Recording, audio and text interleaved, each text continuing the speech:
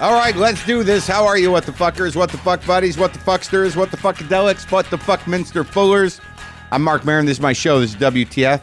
I just woke up. I'm in a hotel room in Dallas, Texas, and just did a show. Oh, wait, I'm in Houston. Sorry. I apologize. Texas. Does it matter? I'm in one of those older, maybe Hyatts from the 70s where all the balconies are lined up so you can see they surround the lobby, but they go up like 20 floors, and you can look out, and it's just a stack of balconies. When you go out to outside your door, you have a hallucinogenic experience by the strange angles and the horrible heights, and it's not pleasant. Not pleasant to wake up to. I don't really have a fear of heights, but you don't have to punch me in the face with it. The glass elevators going up and down, all the angles. I'm woozy. I had to go get coffee, and I felt like I was going through some sort of dreamscape. How is everybody? I'm okay. Today, Zach Woods is on the show, who is a lovely man and an amazing comedic talent, and a guy that I'm a big fan of. It's a very odd thing with Zach, and maybe I should. It's not odd.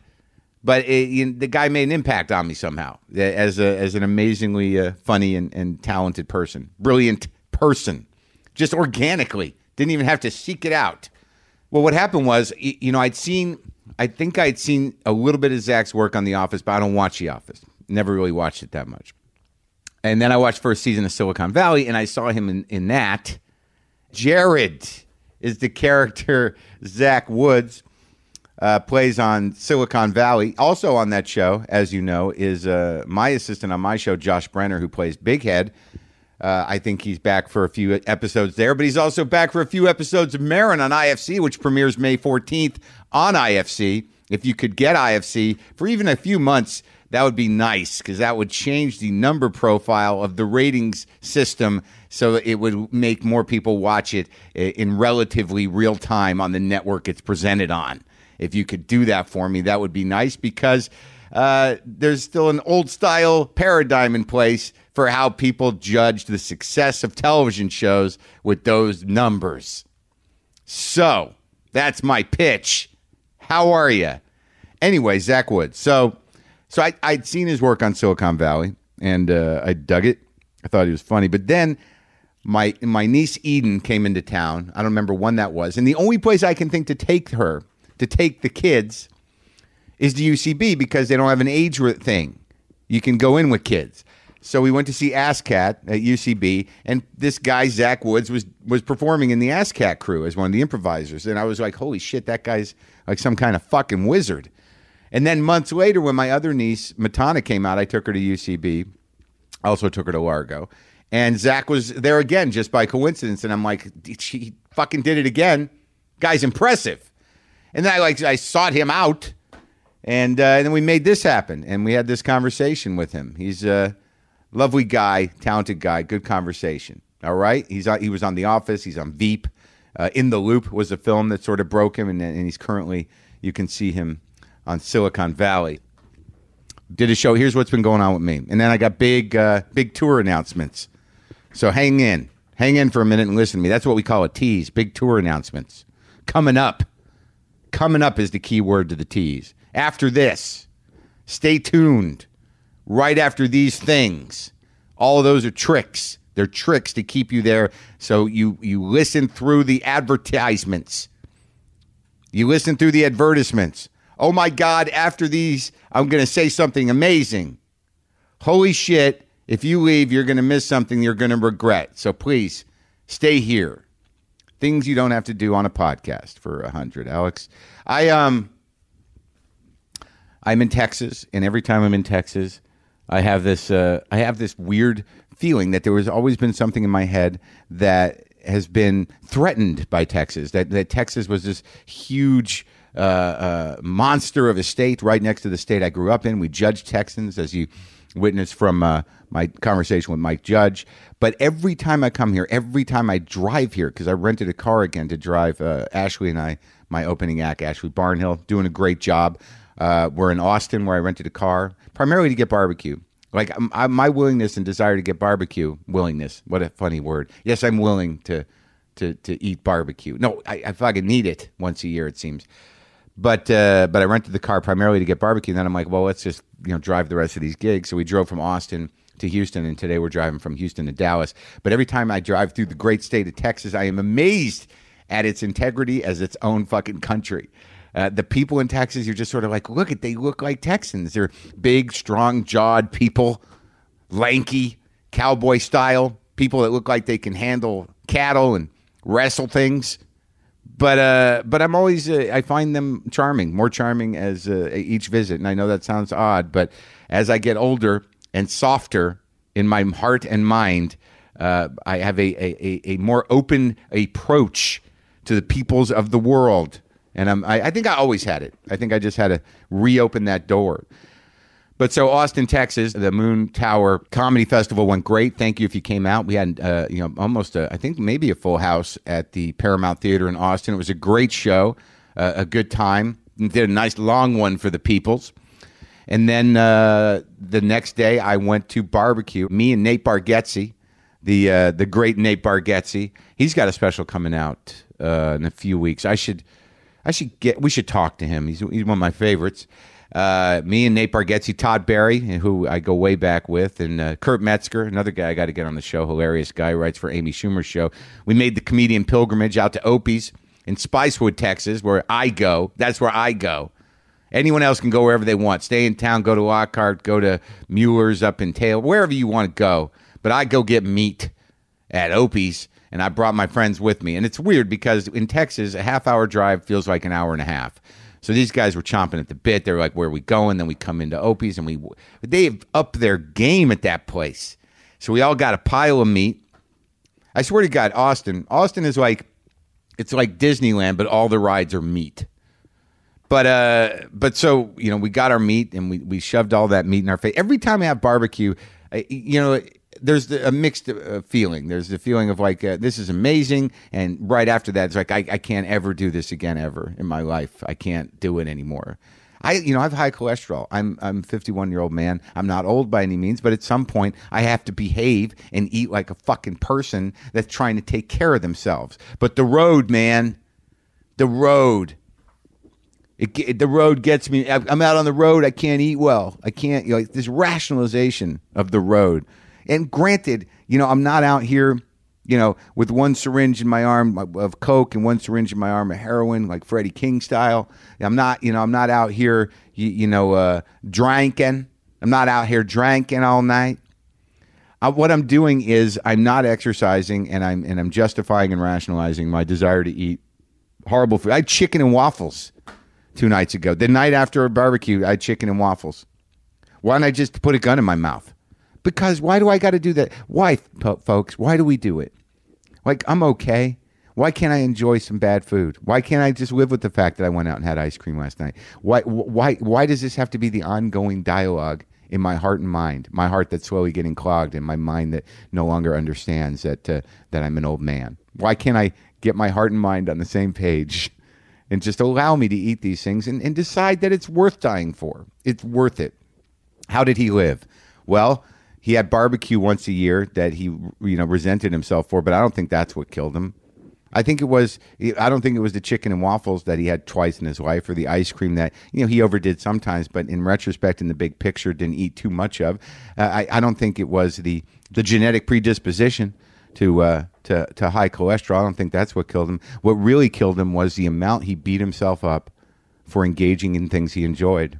It's a sad state of affairs. The guilt and the shame and the amount that he just made himself feel horrible for eating things that were fun is what killed this man. That's what did it. That's what did it. His heart got tired of him beating the shit out of himself. It's a very sad story. But I'll tell you this. It was fun to see my friends. That's the one thing about festivals. It was great to go out and eat with those guys and talk to those guys and laugh with those guys. And I had chicken waffles with Blaine Capatch and the amazing Dana Gould. And these are people I've known for 20 years. And we don't see each other much. And we get to hang out and eat bad food and laugh. That is the one element. I know I've talked about this before, but the greatest thing about being a comedian is hanging out with a bunch of other brilliant motherfuckers who know how to make you laugh and have to do it instinctively. With it's they have to do it more than communicate like regular people, and you just fucking laugh. It's just fucking amazing. And yeah, see, I'm getting nostalgic. I'm tearing up. And also, I have to say that I went and watched Maria Bamford night before last, and I hadn't seen her in a while. And still, I will stand by my belief that she is the best fucking comedian working. She's possessed by true genius. And look, I'm a jaded person, and I sat in that theater and I had to pee, and I didn't go pee because I didn't want to miss her. Loved seeing her. She got married.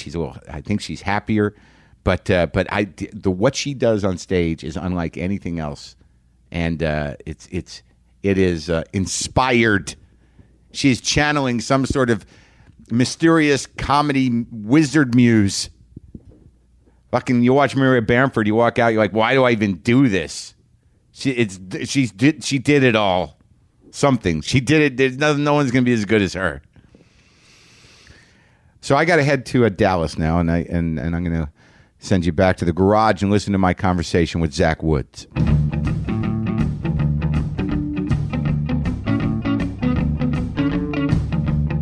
I've seen you a couple times. That's why, it's funny. Like I when I first watched the show Silicon Valley, right. I was like, oh, I know that guy, and I brought my. One of the things that I can do with my underage nieces is take them to UCB. And I would take them to ASCAT if they came to visit me. So I brought the older one, the first one, to a show, and you were on it. And I was like, oh, that's that guy from, and I put it together, and because you're very funny. You're a good improviser. Thank you. That's nice. You're very funny on the show. Thank you. But then I went with my other niece, months later, and you were there again. Dog shit. No, you were funny, okay. but I was like, there he is again, that guy. Yeah. And you're very funny both times, and you seem to be different than the most of them, the improvisers. I don't know how. You're an oddball of some kind. Yeah. So, do you love doing it? Is that why you go back and do it? Yeah, I love it so much. That was the first thing. I started doing improv before I had any aspirations towards anything else. I wanted to be a musician when I was a kid. I played trumpet, and really? Yeah. Wait, where did you grow up? I was born in Trenton, New Jersey, and I grew up in Yardley, which is in Bucks County. It's like a suburb of Philadelphia. Philly. Yeah. I like Philadelphia. Yeah, I never got into it, weirdly. I don't know what it was. I always found it a little depressing, but... Well, it is depressing. It's depressing, right? I think Pennsylvania in general is a little dark. I was just talking about that on the show recently, because I've been there. I went to Pittsburgh. I was in Philly. It's heavy, man. It feels like as a state, it's on the downslope of its existence. Its best days are behind it. Maybe. Well, they're trying to sort of... Philly, the renovation and stuff downtown, it's sort of worked. They're trying. It feels vital, but it just feels like there's a dark and post-industrial vibe. It's also, Philadelphia is kind of a racist city, and they're the sports. I'm not a big sports guy, but I remember when I was growing up, Santa Claus would skate onto the ice around Christmas time at Flyers games, and people would throw batteries at Santa Claus. That's not racist. That's just weird anti-Santa shit. Yeah, no. That's just fucked up. Yeah, it's so weird. Because also batteries, you could throw drinks or things that they have at the stadium, but batteries are premeditated. You had to bring a battery from home. I don't make sense of it. I don't know. Why batteries by specifically at Santa? It's a complicated combination of elements. I think maybe... I would say. Maybe it's just there's an embodiment of pure childhood joy, and that... Yeah, kill it. Yeah, destroy it. Destroy it like it was destroyed in us. There's no room for that anymmer. Yeah. That's, maybe that is it. There's parts of Philly that are really nice, but... But Trenton, how'd you end up... So you're sort of genetically New Jersey? Yeah, my parents are both from Bergen County. Mine too. Yeah, really? Not Bergen County. But Morris County. Okay, yeah, close. Wow. I feel like New Jersey, I have a lot of nostalgia for Jersey. The Turnpike, I really love the Turnpike. Sure. All those old, it's hideous. The turnstiles? Yeah. Yeah. I like it. Throw your quarter. Remember when your grandpa used to let you throw the quarter in the basket? No, that never happened. That never happened. Am I projecting it? You mean at the tolls? Toll. Yeah. Yeah, he's like, can I throw it in? And then you hear a click in, and then the thing would come up. No, my grandfather was, disengaged, I guess. You weren't afforded. I feel so deprived of that New Jersey. So how long were you in Jersey? I was there till I was like 3 or 4. Trenton is really not a great safe city anymore because when Martin Luther King got killed, this could be totally wrong, but this is what I remember, that there were big riots and the city kind of never recovered. So it's got all this like Victorian architecture, but then it's very, very dangerous. So it's like the set of Meet Me in St. Louis, but like then the action of The Wire or whatever. It's like yeah. But when you're on the train, you drive past that big sign, right? Well, Trenton is industry. Trenton makes the bridge says Trenton makes, the world takes. It's the most indignant bridge. I think initially it meant like Trenton makes stuff and then the world takes it, but now it feels like it's like, well, they just really. take and take. I think it's all gone at this point. Yeah. What did they make there? Do you have any idea? I don't know. That's a good question. I don't know what they used to make. All right. So what's your family doing in outside of Philly? They like moved. They used to live. My parents met in Vermont, and then they moved. Vermont. They were in college there. They met at a mental hospital. My mother and father worked at a mental hospital. Really? Yeah. My mom was my father's supervisor. That's better than his nurse. Yeah. Right. Your mom was your dad's supervisor at a mental hospital. So your mom was a hospital administrator, or is she a doctor? No, she's a nurse practitioner. But she was. He was like low man on the totem pole. Maybe they were just working in the psychiatric wing of it. No, stick with mental. Yeah, it's a mental. They met in Bedlam. Yeah, and then they ended up moving to New York. My father's a shrink, and so he was getting his degree in. Oh, so he was a student or something when he had to go to New York. Then they moved to Trenton, and then when they when they met, yeah, he was a student, kind of, or an intern? I guess he had finished his undergraduate education, but he was like, he was doing some... I guess he was an intern. I should know more about this. No, you shouldn't. So he's a psychiatrist? He's a social worker, but he does clinical therapy. So he's a social worker, so he's noble. Yeah, we all in righteous. Theory. Yeah, right. Yeah. He's a do-gooder. Yeah, he didn't settle for private practice. Well, he actually did. He does run a private practice. Yeah. So, yeah, social worker. But that's his degree, CSW. Yeah, right. Oh, so you grew up with a shrink as a dad. Yeah. Oh. Yeah. Do you have siblings? I do. I have an older brother and a younger sister. Oh, and you had an older brother too to guide you through things. Yeah, I guess so. Did he? I don't know. I never had that. I don't think we had like a prototypical older brother thing where he'd like show me how to like catch worms to go fishing or whatever with, or like. How about just check out this music? No, it wasn't. How much older? 3 years. Oh, it's like he didn't me and like my brother. Didn't turn you on. Was he music? Did he have problems or? No, he's a great guy. He is a great guy, but.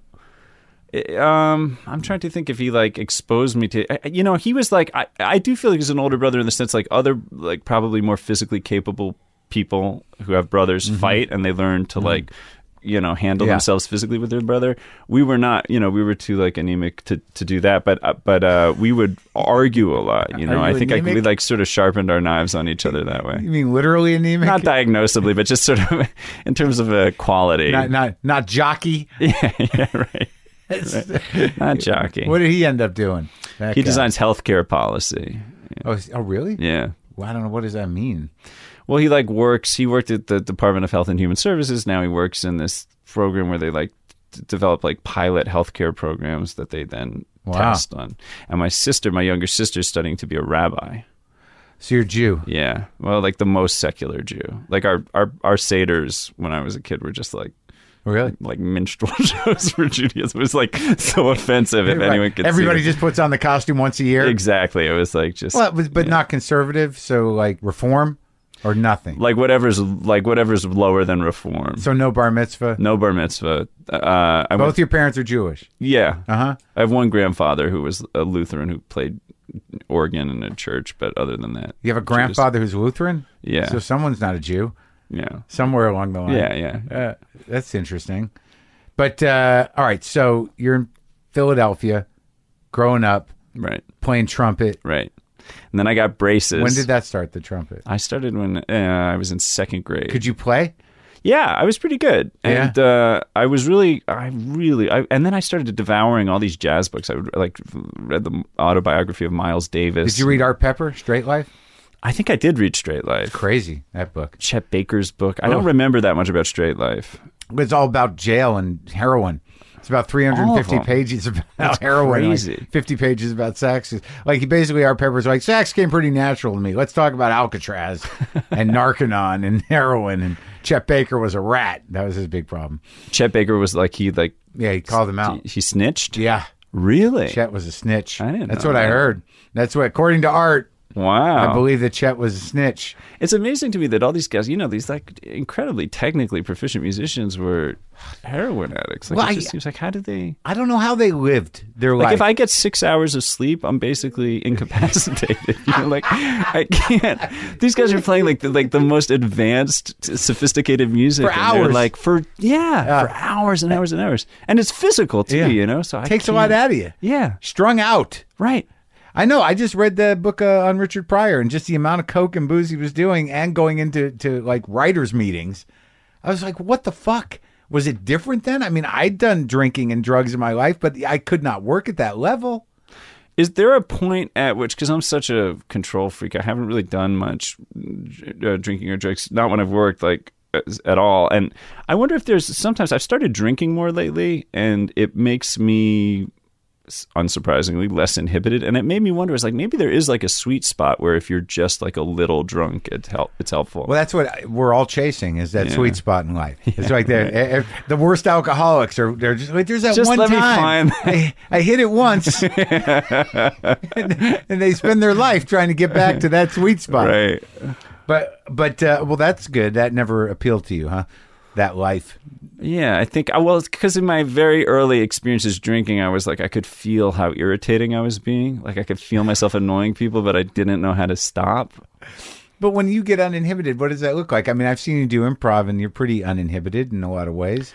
Improv is like one of the only places where I feel sort of unself-conscious, because I've been doing it long enough, right? That I'm not watching myself do it usually when I'm. But you're very sharp at it, and you're kind of dark-natured.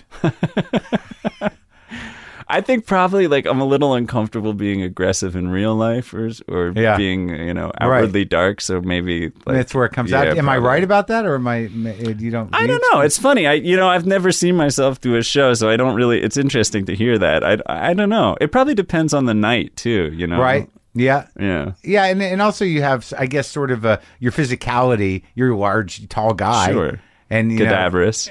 Cadaverous. So maybe I'm just projecting the other part. Maybe you just look creepy. Right. Just look. Right. I look like I came out of a TV ward. No, it's okay. No, I feel bad. Don't feel bad. I don't feel bad. Your sister's going to be a rabbi? She's going to be a rabbi. That's bizarre. What kind of rabbi? How hardcore? Reconstructionist. Oh, I think. Those. Yeah. The hippie Jews. Yeah, right. Kind of like, we're groovy, we're young, Jews can be cool. Yeah. That one? Yeah, I think so. Yeah. I think that's who they are.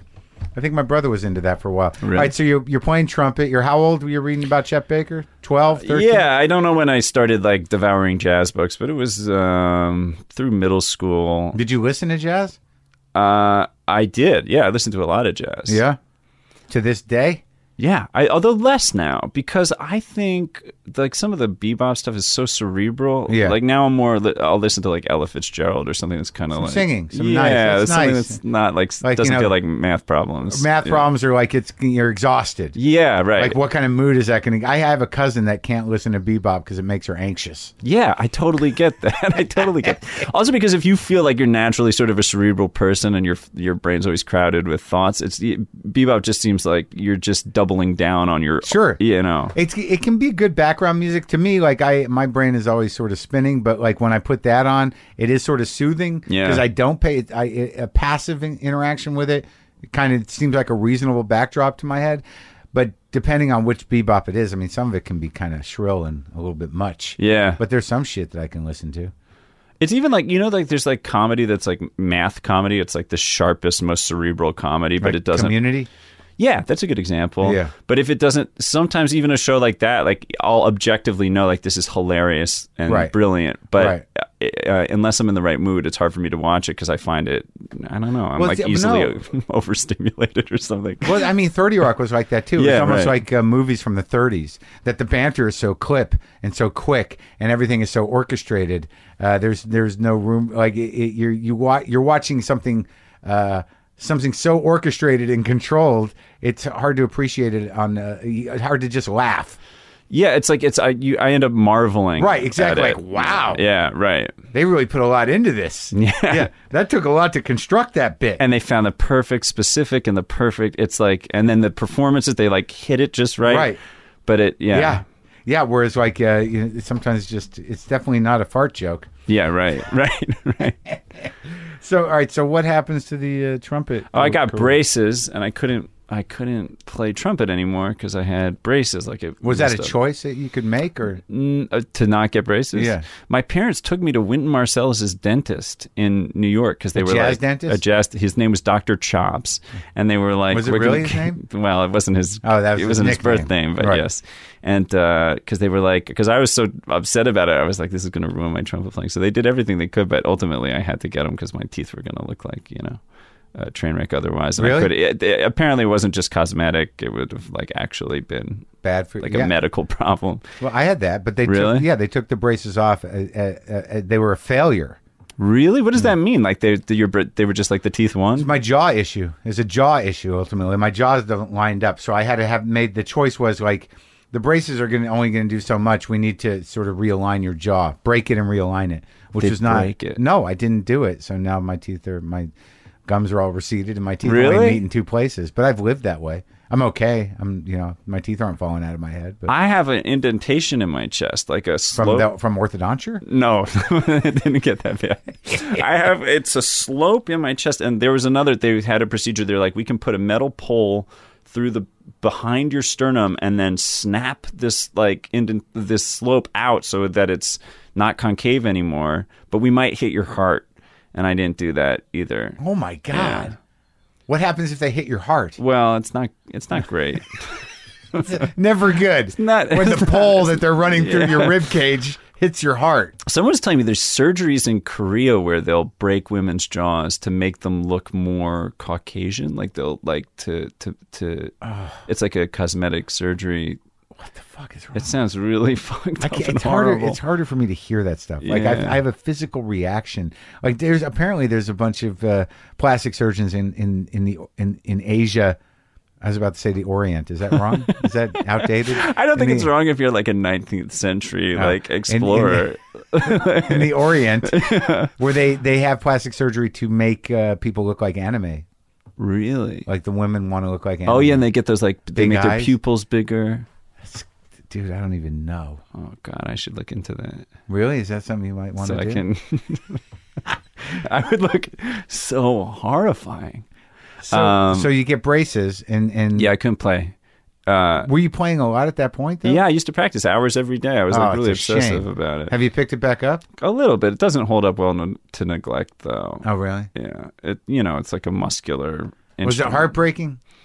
Yeah, I was really bummed out about it. I used to take pliers and take the braces, the wire out of the braces because I get so frustrated. So you could play? Yeah. Did it work? It worked, but then you had to get the wire back in, as a short-term fix. So you go into the orthodontist without the wire? Yeah, he'd be like, what the fuck? I had this weird orthodontist. He used to... Not Dr. Chops? About this. No, this is the guy in my hometown. He had a life-size mural of himself on the wall putting braces on jungle animals. And then he had a picture of himself as an orthodontist putting braces on himself dressed as Superman. He had like all this weird... Neither one of those makes sense to me at all. No. They're both bizarre. Was he really putting braces on, or they were just a painting or a drawing? It was a painting. He never actually He never actually put braces on jungle animals. Safari? But yeah. Tranquilized lions and put braces on them? But it was a 3D mural. Like he had like a wooden... I think there was a walrus too. I don't think it adhered to any sort of like actual... like Animal Kingdom logic. It was like all these different animals had come together, like predators and prey, because they all wanted to get braces from this guy.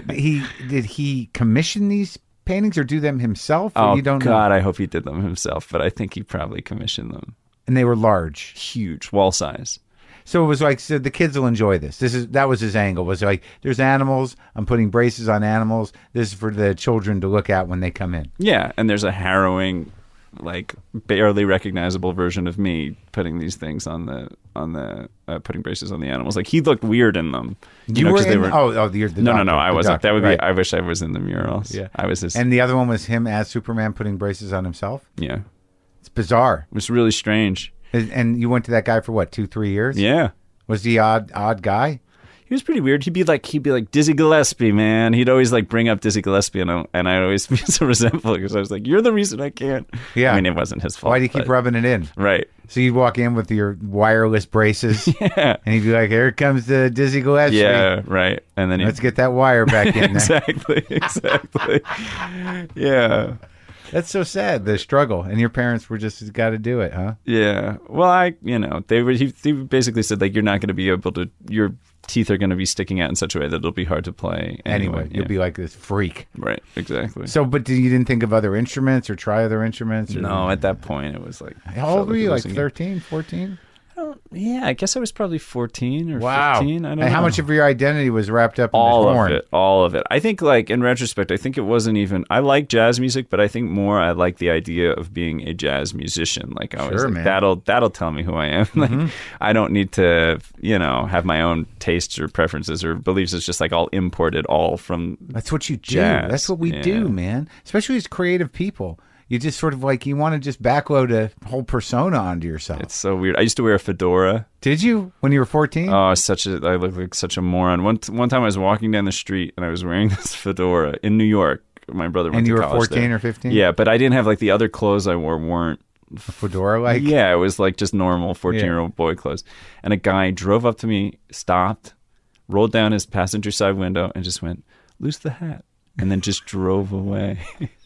And I took it off and I never wore it again. Was that it? That was it. That should be the name of your CD. Yeah. Lose the hat. It'll be on my tombstone. Lose the hat. Lose the hat. Oh, and you're so fragile then. Oh my God. I already was like, every moment I had the hat on, I was aware, like I was thinking about the fact that I was wearing that hat. Like it was. You had to. Yeah. What do you think inspired you to wear the hat? What made you decide that? I probably thought I was like, because I wore fedoras too. Really? Yeah. Did you pull them off? I feel like you might be able to do it. Well, there's one up there someone gave me. But no, but like everything but when I was younger, like I had a large brim hat that someone had given me. There was a period there where I bought a derby because I thought that might work. Like I went to a fancy hat store and I bought a derby. Where do you remember the first time you wore the derby out? Yeah, I only wore it once or twice. It just didn't work out, because it's so look at me-ish. That's the only problem with that is as when you start to realize that about your ego as a performer before you become a performer, there's so much of what you're doing is just sort of like, and you don't really think of it at the time, but it's really to draw attention to yourself. Oh, constantly. Halloween, I used to do all this stuff that was like looking back, now I hate Halloween. Like I'm too self-conscious to participate in Halloween. But as a kid, that was right before I was performing. I remember one year I learned the words to Staying Alive, the Saturday Night Fever. And I got like 4 of my friends and I choreographed a dance. And I got them to go. They were essentially like accessories in my costume. Like I bullied my friends into like being backup dancers, and then I would go door to door, and we would ring the door, and then I would lip sync to Staying Alive, and all my friends would do this choreographed dance behind me. But did you let them get candy as well? Or? They got candy, but none of that. I was looking for something bigger than candy. But you had leadership qualities, clearly. Well, I don't know. It was just coercive and annoying. Why? Do you remember the logic behind that? Did you wear a disco outfit? Yeah. Oh, okay. Yeah, I think I just thought, well, people are really going to love this. And I remember one guy, he opened the door and he's like, "Do you want candy or not?" "Shit, I ain't got all night." And I was like, really? Yeah, I just like wilted. Oh my God. Yeah. Another lose the hat moment. Yeah, I've had a lot of lose the hat moments. Message received, world.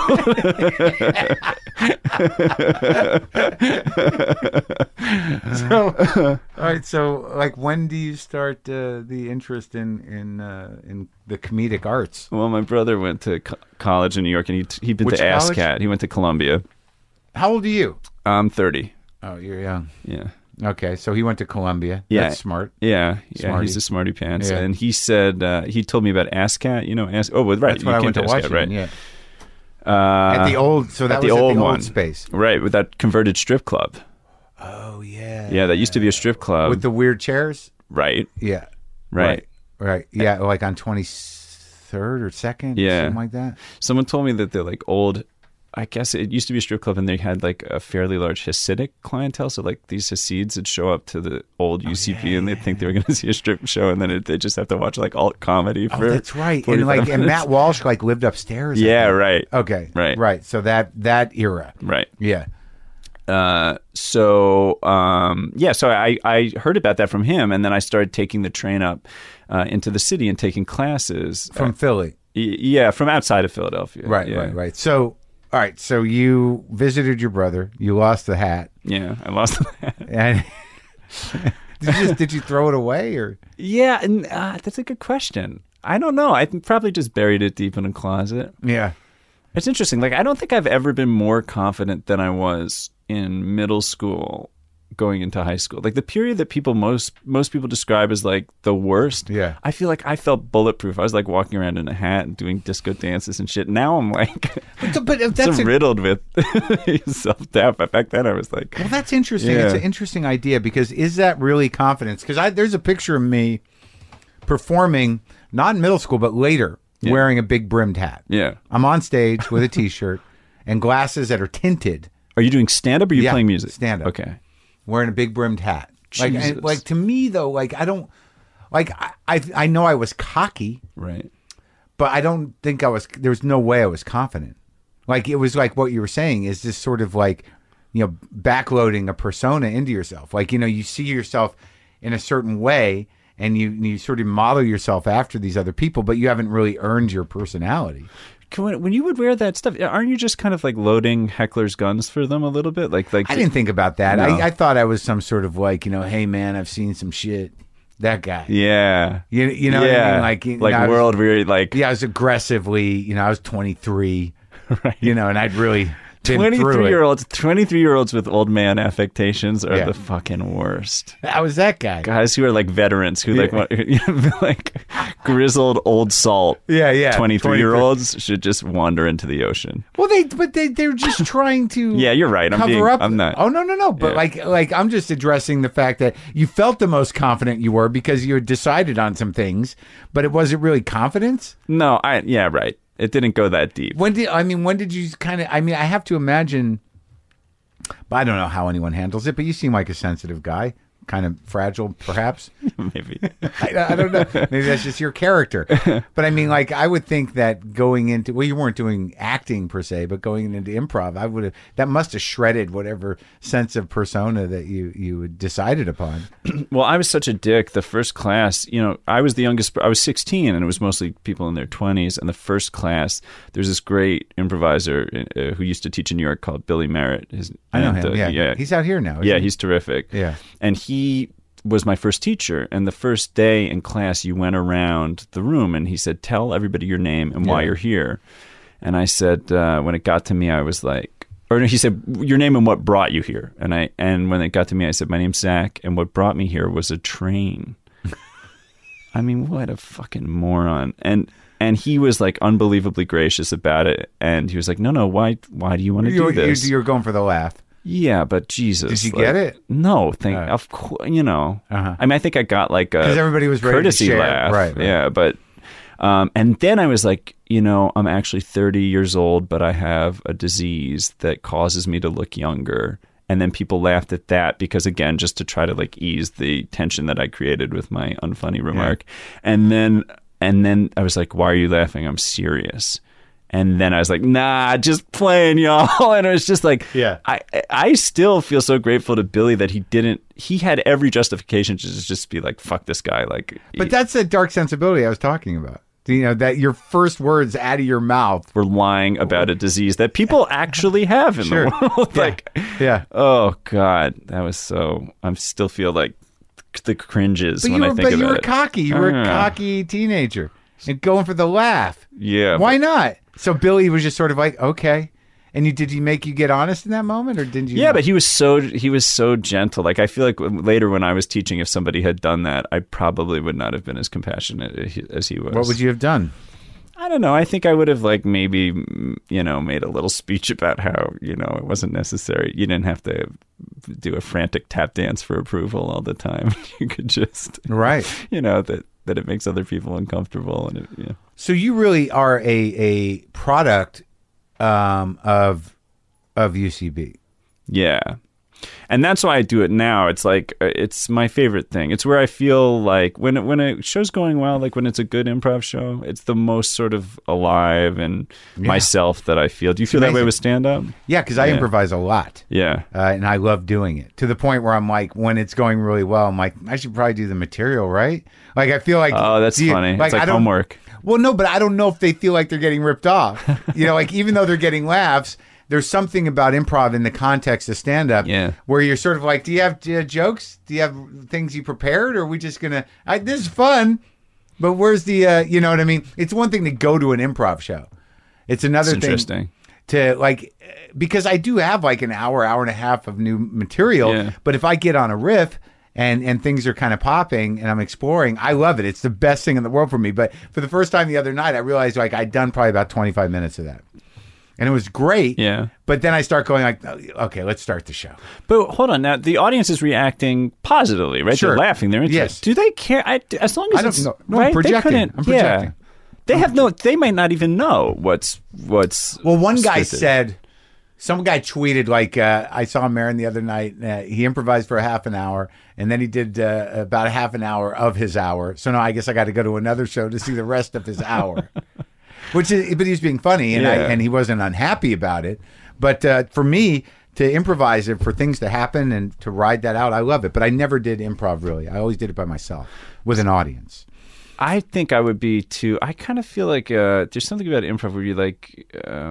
I guess it's shared responsibility and shared blame if it goes bad that makes it. The idea of doing it by myself is just like totally. Although I did take a stand-up comedy class. Like when I was 16, I took an improv class and a stand-up comedy class. At UCB? No, it was called like the American Comedy Institute, which was just Who taught that? Stephen Rosenfeld or something. Steve Rosenfeld from San Francisco? Maybe. Huh. Yeah. But that I was like, I felt really ill at ease. And then when there's other people, I can't imagine. Do you, I'm curious about that. Can I ask you a question? With Twitter, right? I'm not on Twitter. And you strike me as probably as a sensitive gentleman as well. Oh, yeah. How do you withstand, like inevitably, you see things, even that, right? The guy makes a joke. Yeah. It's like a playful joke. Yeah. But like, I feel like when I first started doing The Office, I read comments. I would read comments, and I could recite like mean comments that I read 5 years ago, and I had to just be like, I'm not reading anything ever again because it just like hurt my feelings. Like, and it right? Yeah, like, but isn't Twitter just like an endless stream of even positive, negative feedback? Doesn't it just like crowd your brain? Yes, it does. To the point where I think it's making me like slightly detached from life. Really? Yeah. Like it's emotional roller coaster. It's like a crack pipe. It's like it's going good for a while, and then like you just get a bad hit, and some guy takes you down. But the sensation, it's hard to understand, man. But I used to take it really personally, and I'd just flame out at trolls and like lose my mind. But now I'm actually developing a bit of a tougher skin. Really? I've always wanted to. Just to sort of like take a hit. Because a lot of times the negative things people say will hit home with you if you have felt them about yourself. Right. If they're off base, you're like, wrong guy. Right. But usually if it's within the spectrum of things that you judge yourself harshly about, which with sensitive people can be pretty broad, right, then it's going to hurt. So lately, I've just started to realize that those people are just mean, horrible people, and I don't even know who would go out of their way to do that. Do nice things make you feel good, or is it just the bad things make you feel bad? Nice things make me feel good, but I don't take them in as much or in the same way. Right, they're less credible in some way, right? Like you just because feel like you're insecure in some way, or you're self-hating. And also, the problem is nice things, like if they're really genuine, like you helped me out, or like I was going through a hard time and that stuff, I can hear that stuff. But if people like, I got a good laugh, I'm like, that's not enough, really, or whatever. Yeah. But the fact is, if someone hits a good insult on you, like you feel it in your guts. Like it's so visceral. It's horrible. It's like a physical. Yeah. It is, but it's like it is a feeling, and it is profound. So that's enough just to no, have it's an not intense good. Feeling. It's not good. Right, that's what I mean. No, it is hard, dude, and I wouldn't recommend it necessarily to if you don't find any joy in engaging with the world on that level. I kind of like it. I like the poetry of it. Yeah. I like just because I get very impulsive about Twitter, and sometimes I throw stuff out there. It's just garbage. Like I'll just put the word nap and just tweet it. Right. Because that's what I'm going to do. Does it become kind of like a diary where you can look back at old tweets and chart your moods and your periods of your life? You're like, oh, that was. I don't do it as much as I used to. Yeah. Like I've been a little busy, and and also you burn a lot of material that way. But you find you're very sensitive to that. Yeah, I mean, everybody is. Every performer I know is. Anyone who goes to a comment section, there's nothing good at the comments. I saw an interview with someone, it was like Molly Shannon, or someone was saying that they described it as cutting. Like when, like adolescents cut. That's right. That like reading comments is like cutting. That's exactly right. Yeah. So I try to avoid it. So you're 16. You're taking Billy Merritt's class. It's funny because as somebody who is a UCB product, or a product of it, I don't want to say that you're a product, though you are a piece of entertainment product at this point. But because they were all sort of Del Close people, right? They come from that Chicago school, and then they built this other thing. It's just interesting that now there are definitely graduates of the UCB style of improv. Yeah, it's pretty strange how like UCB has kind of populated a generation of TV. Yeah, it's amazing. I know, it's pretty peculiar because Second City had done it before, right? And now, like, they kind of are the new thing. Those 4 people. I remember when they were just those 4 people. It's interesting. Like, when people go to Harvard or something and then they become, a titan of industry, it kind of makes sense because it's like, well, this is an institution that's designed with success in mind. Right. But UCB, like I said, it's like an old strip club. There's, like, all these used condoms like behind the seats. There are? They like always find these like old condoms because I guess it was also people would have sex for money there. And but how long did that go on for? I think it was like an endless horrific Easter egg kind of prophylactics. But that place felt so loose, like it didn't feel like, okay, these are a bunch of people who are really focused on their own ascent. I don't know if they were necessarily. No, I don't think they were. So that's what's so strange is that then produced all these people who... Well, that was 2001 you started going? Yeah. So they were all sort of around, or no? Yeah, Amy had just started on SNL, I think. Okay, recently. So Matt and Ian and Matt were all there. Yeah. The 2 Matts, Ian and Amy. Right. Were teaching. Yeah, I never took classes with any of them. I did like workshops and stuff, but they were around. You could see them perform. So I used to fall asleep. Matt Besser did a one-man show called May I Help You, Dumbass, where he had a phone number that was similar to like a computer helpline, and so people would call him and he'd fuck with them, and he made a CD. They'd call him thinking he was the computer helpline, and then he'd fuck with them. And I used to fall asleep to that in high school. I would like listen to Besser's one-man show as I fell asleep. Really? Yeah, it's weird. So you were locked in. So you went right from the trumpet. Now you had a new thing. Yeah. So the first improv class you took was with Billy. Right. And what happened? Like, what made you go like, oh, fuck, this is great? Yeah, that's a good question. Well, part of it is I liked having a secret comedy life in New York. Like, I didn't tell anyone I went to high school with that I was doing it. Like, it was exciting for me to get to go to New York and hang out with all these 20-year-olds and like be in New York and no Your parents were cool with it? They were really cool with it. Yeah, it was weird. And it was just the most fun. It was like the scariest, funnest, most exciting thing. And I felt like initially I felt like I was okay at it. I felt like I'm okay at this. Maybe. Did it feel like did you get like at what with the trumpet? Were you able to improvise? Yeah. I used to. That's the other thing. I think like when I wanted to be a jazz musician, my fantasy of what my life would be like playing in basement clubs late at night, improvising, making not a lot of money, but like really artistically engaged. And then doing improv is not that big a leap. You're in these basement clubs improvising late at night, not making any money. Right. And it's like very similar. If you couldn't play trumpet anymore, but you wanted as close an existence to a jazz musician as you could. Were you actually involved in a very deep personal exploration that is collaborative?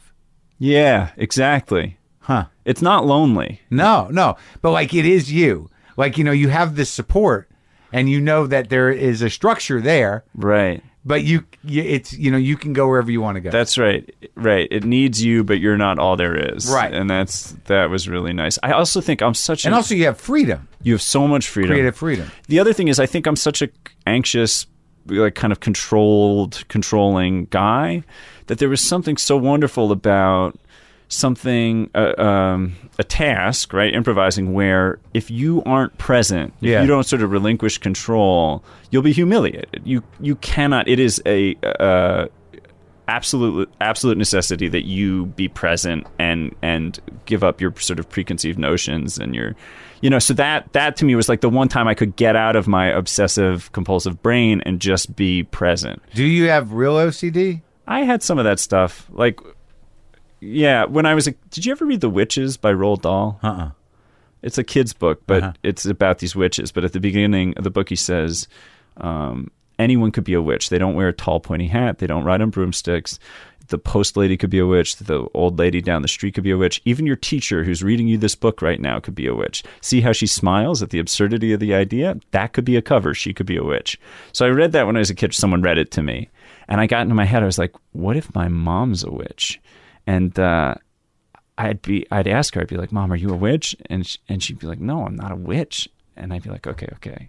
But that's what a witch would say. Right. And I would just endlessly torture myself where I was like, oh, fuck, like, what if my mom's a witch? Yeah. And I feel like I've had some version of that ever since. Like it obviously, I eventually realized that my mom was not, in fact, a witch. But unanswerable. What did it take to prove that to you? I think it was just went away over time. Yeah. There wasn't an inquisition at the house? No, I never caught her in a coven, and then it disappeared. So what that is called, that's what is that called? Some type of thinking. It's like looping thoughts or something. Yeah. I don't know what the official diagnosis is. Right. But Oh, so you've had that. I've had lots of stuff like that. It's frustrating. Yeah. And it's because it defies logic. Like your brain wants to repeat it. It's unresolvable, right? It's terrifying. Like from a little kid's perspective, like what's the scariest thing? To not be able to trust or rely on the people who you have to trust and rely on. And so it's like, okay, so what if I couldn't trust her? And there's no way, you can't solve it. You can just endlessly run on that wheel. Right, but the thought of them not being trustable or them being a witch, certainly your parents, it's that same feeling of like getting insulted. It's just like it hurts your heart every time. Like, what if my mom, like, right? It's exciting. Terrifying. It's kind of titillating in some weird way. Yeah, like, and terrifying. Terrifying, right? It's like it gives you a horrible charge, right? But it makes you feel like, oh, horrible charge. Yeah, that's what you get. That's what it is. Yeah, that's that feeling of like when you see that bad tweet. A horrible charge. It's compelling. It's really compelling. That's what I'm telling you. Yeah, right. And it wasn't. My mom was wonderful. It wasn't like she didn't have witch-like attributes. Yeah, but that's in any way. But that's what a woman with the secret life of a witch would be exactly. Right. I don't know. I'd revisit. You think I should take another look? So you're going in there, but what do you think that is though? The control thing is like. Because everybody has it to a certain degree, but you've called yourself sort of a control freak, several times in this. How does that manifest itself? I mean, is it generally, because usually it's some sort of almost innate attempt at dealing with anxiety and fear. Yeah, I think it was anxious. Yeah. I think like my family is like a very talky family, right? It's like a psychologist kid, right? And to some extent, like the degree to which you could articulate your feelings or your opinions was the degree to which you had, a voice, which makes sense. Right. But I think I ended up being sort of cerebral, and my default way of managing things was to try to sort of think them through or to figure them out, narrate them, or You never did you ever need medicine? No, or maybe, but I never took medicine. Yeah. So you dealt with it. Yeah. The improv helped. Yeah, it really helped. And everyone has their things, Sure. Everyone has their whatever. Yeah. Their compulsions or their... So when did you start to surface as a sort of a star within the ranks over there? I mean, you were 16. No, but I mean, just in terms of like, how often were you going? And like, what happened? So you graduated high school and you just what? Well, I started performing there when I was still in high school. So I would take the train. I wasn't sleeping a lot because I would do these shows in New York 2 or 3 times a week. And then I'd come home and then go to high school. 1 in the morning? Yeah, I'd like be driving home from Hamilton, New Jersey train station, and in the winter, I'd turn on the AC, roll down the windows, blast music and just like scream to try to keep myself awake as I drove home because I was so tired. Wow. So that was kind of exhausting. But then I went to college in New York. I went to NYU, mostly just because I wanted to keep doing UCB stuff. Yeah. And then that just continued for years, you know. So you finished college? Yeah, I finished college. What did you do at college? Well, I went to this program called Gallatin at NYU, which is like this like choose your own adventure college. Like it's you don't. Did they actually call it that? Choose your own adventure? I don't know if that's in their literature, but that's the gist of it. It's like it's all you don't have a major, you have a colloquium, and there are all these hybrid things. So it's like.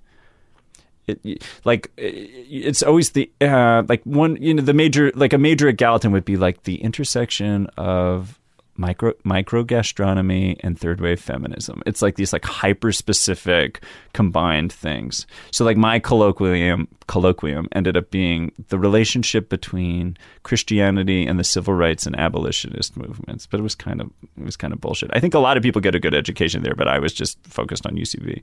But why would you pick those two? Like if you were just focused on UCB, like if you had everything in the world, like it seemed like micro gastronomy, is that when? Well, it's just like all these like, you know. But why'd you pick the Christianity and the civil rights movement? I think because I read all these jazz books when I was a kid, I was sort of interested in Black history. Yeah.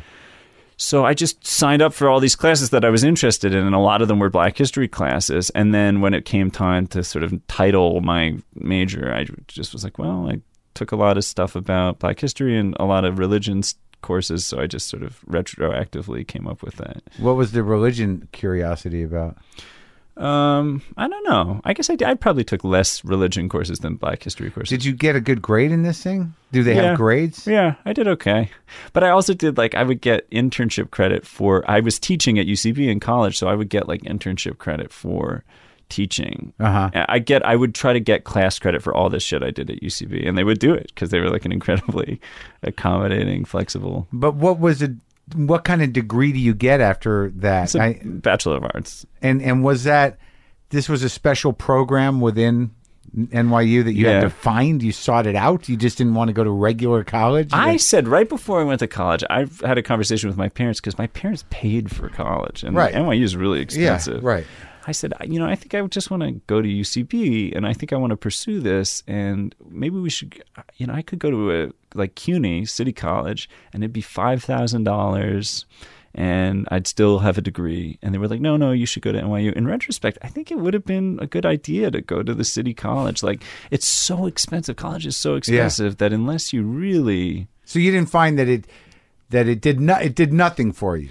No, the teachers were amazing. There's like smart people working there, and I met people who I, still very close with, a couple. But I don't think it was worth six figures. Yeah. Yeah. Did it give you a deeper understanding of the Black community? Yeah. I mean... like, in a pinch, could you be some sort of community leader? Or that's just what the Black community needs, is me leading the charge. I think of myself as the new Al Sharpton. Oh, good for you. Thank you. So that's you could always do that. I think I did have like a really fucked up, inappropriate sense of like when I was a kid, we were on a family vacation once, and Louis Armstrong came on the CD player. Yeah.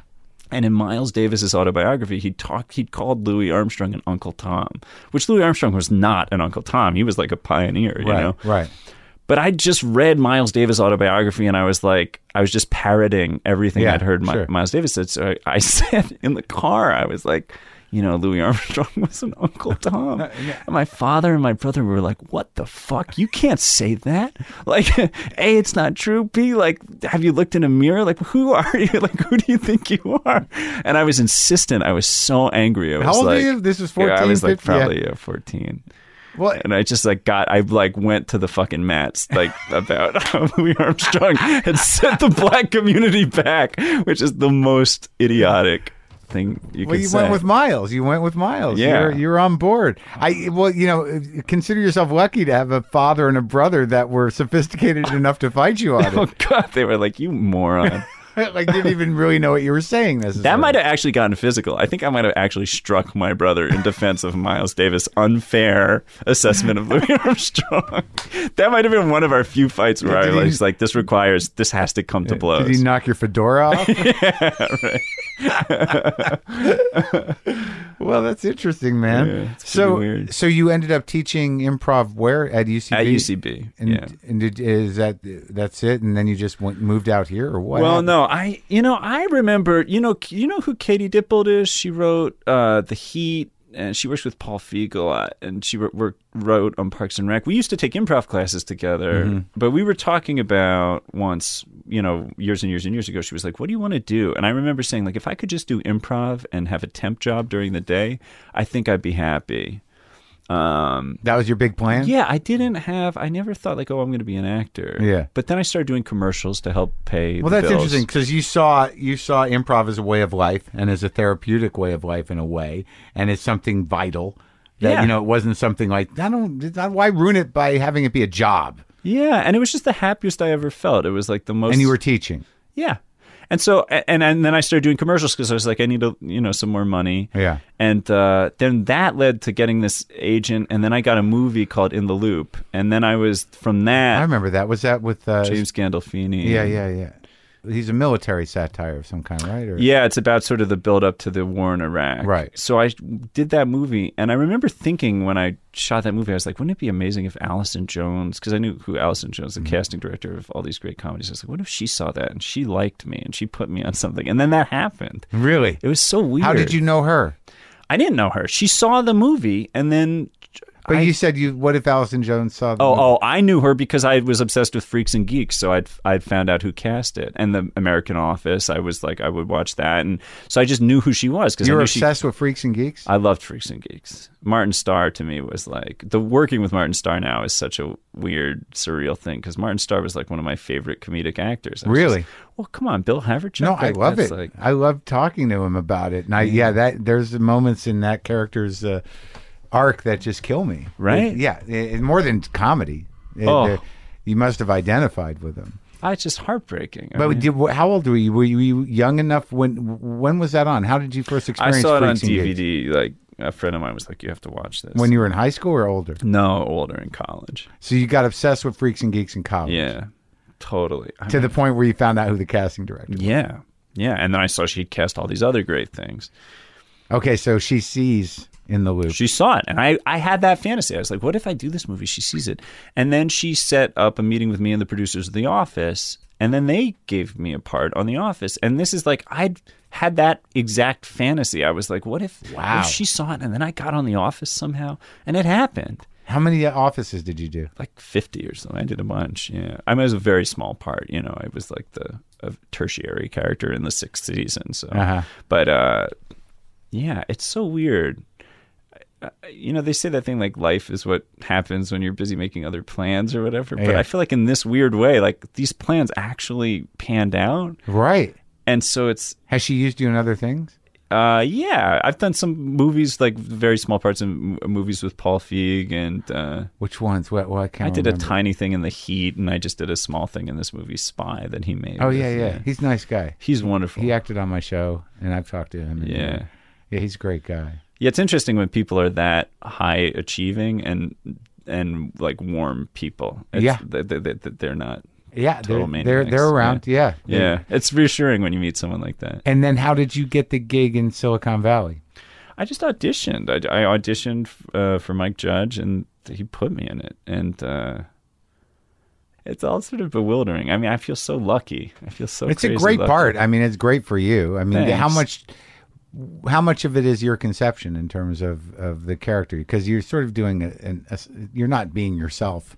Right. Exactly. Right. There is. Hopefully not. A very defined, sensibility to that character. It's how close was it to your audition? Different. Initially, the part was this kind of more conventional business guy, and then in the second episode, which was written by this guy Carson Mell, who's this really great writer, he wrote stuff that sort of pointed to him being a little bit more I don't know if low status is the right word, but a little bit more of a gentle kind of peculiar character. And then I started improvising a lot. I would improvise a lot. And they keep some of it, but mostly I think they started to realize, like, okay, this is what he likes, this is what he's interested in, and then they would write to that, and then I'd improvise based on what they'd wrote. And so I suppose in some ways it was probably so you helped chisel it out. I think so, but also, like, you know, they're the best. The writing on that show is pretty staggering. So I don't want to like take credit. The character's their idea. But I think my improvising probably helped them learn my voice. Right, because you know all those elements of control freakiness.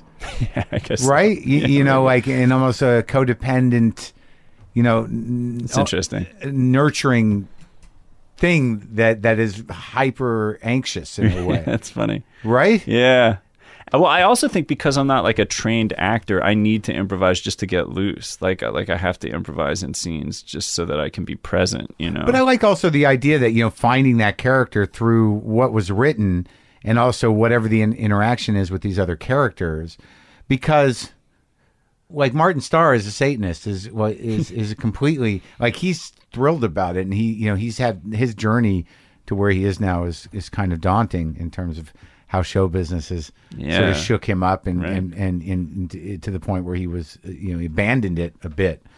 So I imagine that, you know, having to find your character the way it is the most organic way to do it. I mean, well, you know what else too? I played this character on The Office who was kind of like a bit of a creepy guy, like a little off-putting, and I really wanted to make sure that I wanted to play someone who I really like loved, like I thought was like essentially a sweet person, you know. Right. Even if they're peculiar, I wanted them to. Yeah, I wanted. So you're aware of that. Yeah, I was like, I don't want to just play like dark, you know, like you said. I've played most of the parts I got early on were these kind of dark, off-putting guys. Right. And I was like, I want to play.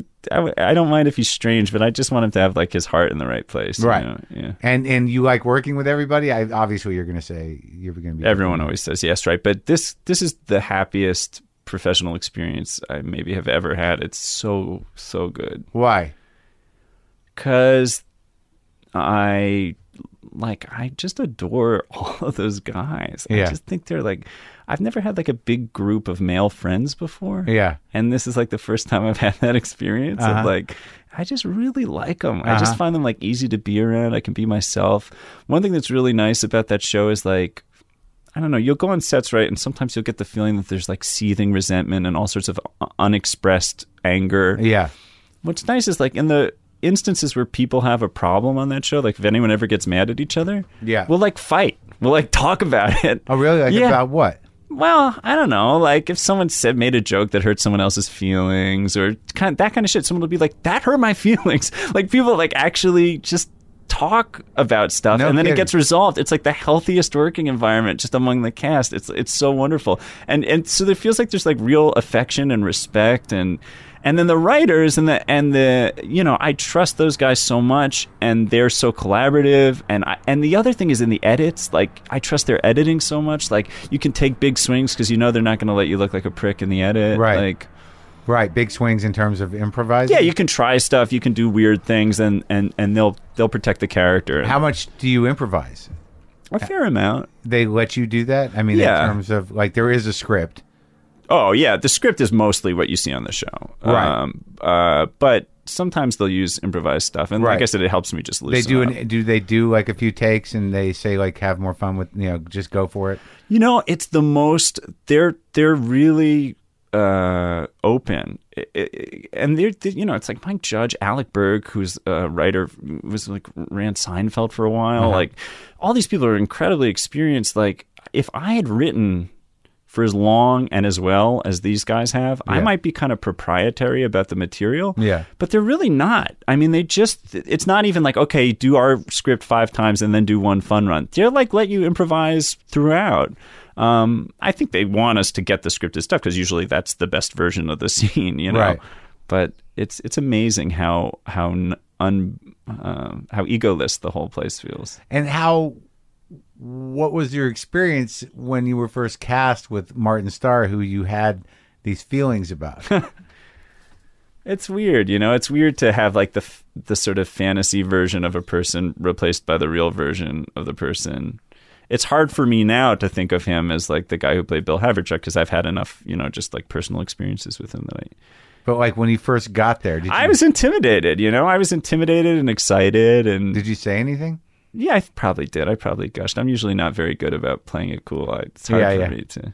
He's a very sweet guy. He's a very sweet guy. He's such a sensitive, kind guy. He took me out to lunch right after we started, like after we shot the pilot. And that was nice. Like that, it felt like just you two. Yeah, just the two of us. And he's Buddhist. He was telling me about Buddhism, and it seems to work for him. He was brought up with it. Yeah.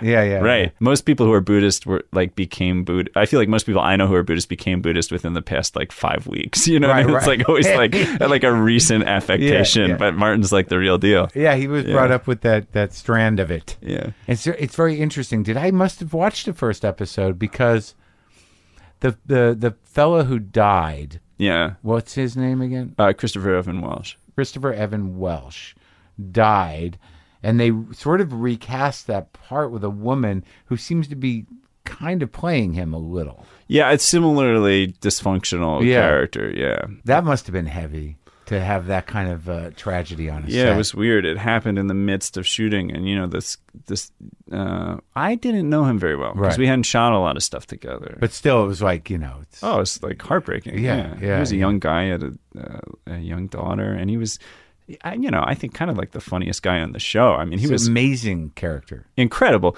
And in TV, usually you see people sort of warm up into their characters. Yeah. He just came in first episode with this fully fleshed out, very ornate, peculiar guy. Yeah. I was blown away by it. And I had this acting coach in New York who was asking about the show, and I told her that that he was doing it, and she's like, him?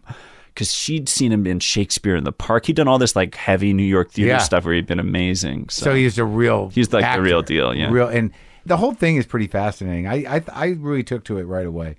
That's nice to hear, Mark. Because it didn't the comedy ensemble is so great, right. and the backdrop is so great that it doesn't matter really what's the idea of the startup or what's real and what isn't real. It doesn't matter because the comedy's so fucking strong and the world is so strong for comedy, and it's just great.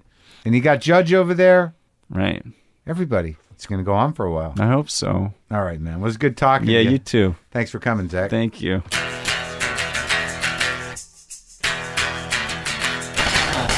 That's it. Good talk, right? Great guy. Love that guy. Very funny. Go to WTFpod.com for all your WTF pod needs. We'll get it updated with the new tour dates as soon as the tickets go on sale. You heard it here first. Why am I saying that? Okay. Yeah, you can do other stuff at WTF Pod. Get on the mailing list. I'm going to write the update right now to send out tomorrow, which will be Monday, which is not your business. It'll just screw up your whole time thing. But, I'm doing this on the road. And all right. Boomer lives!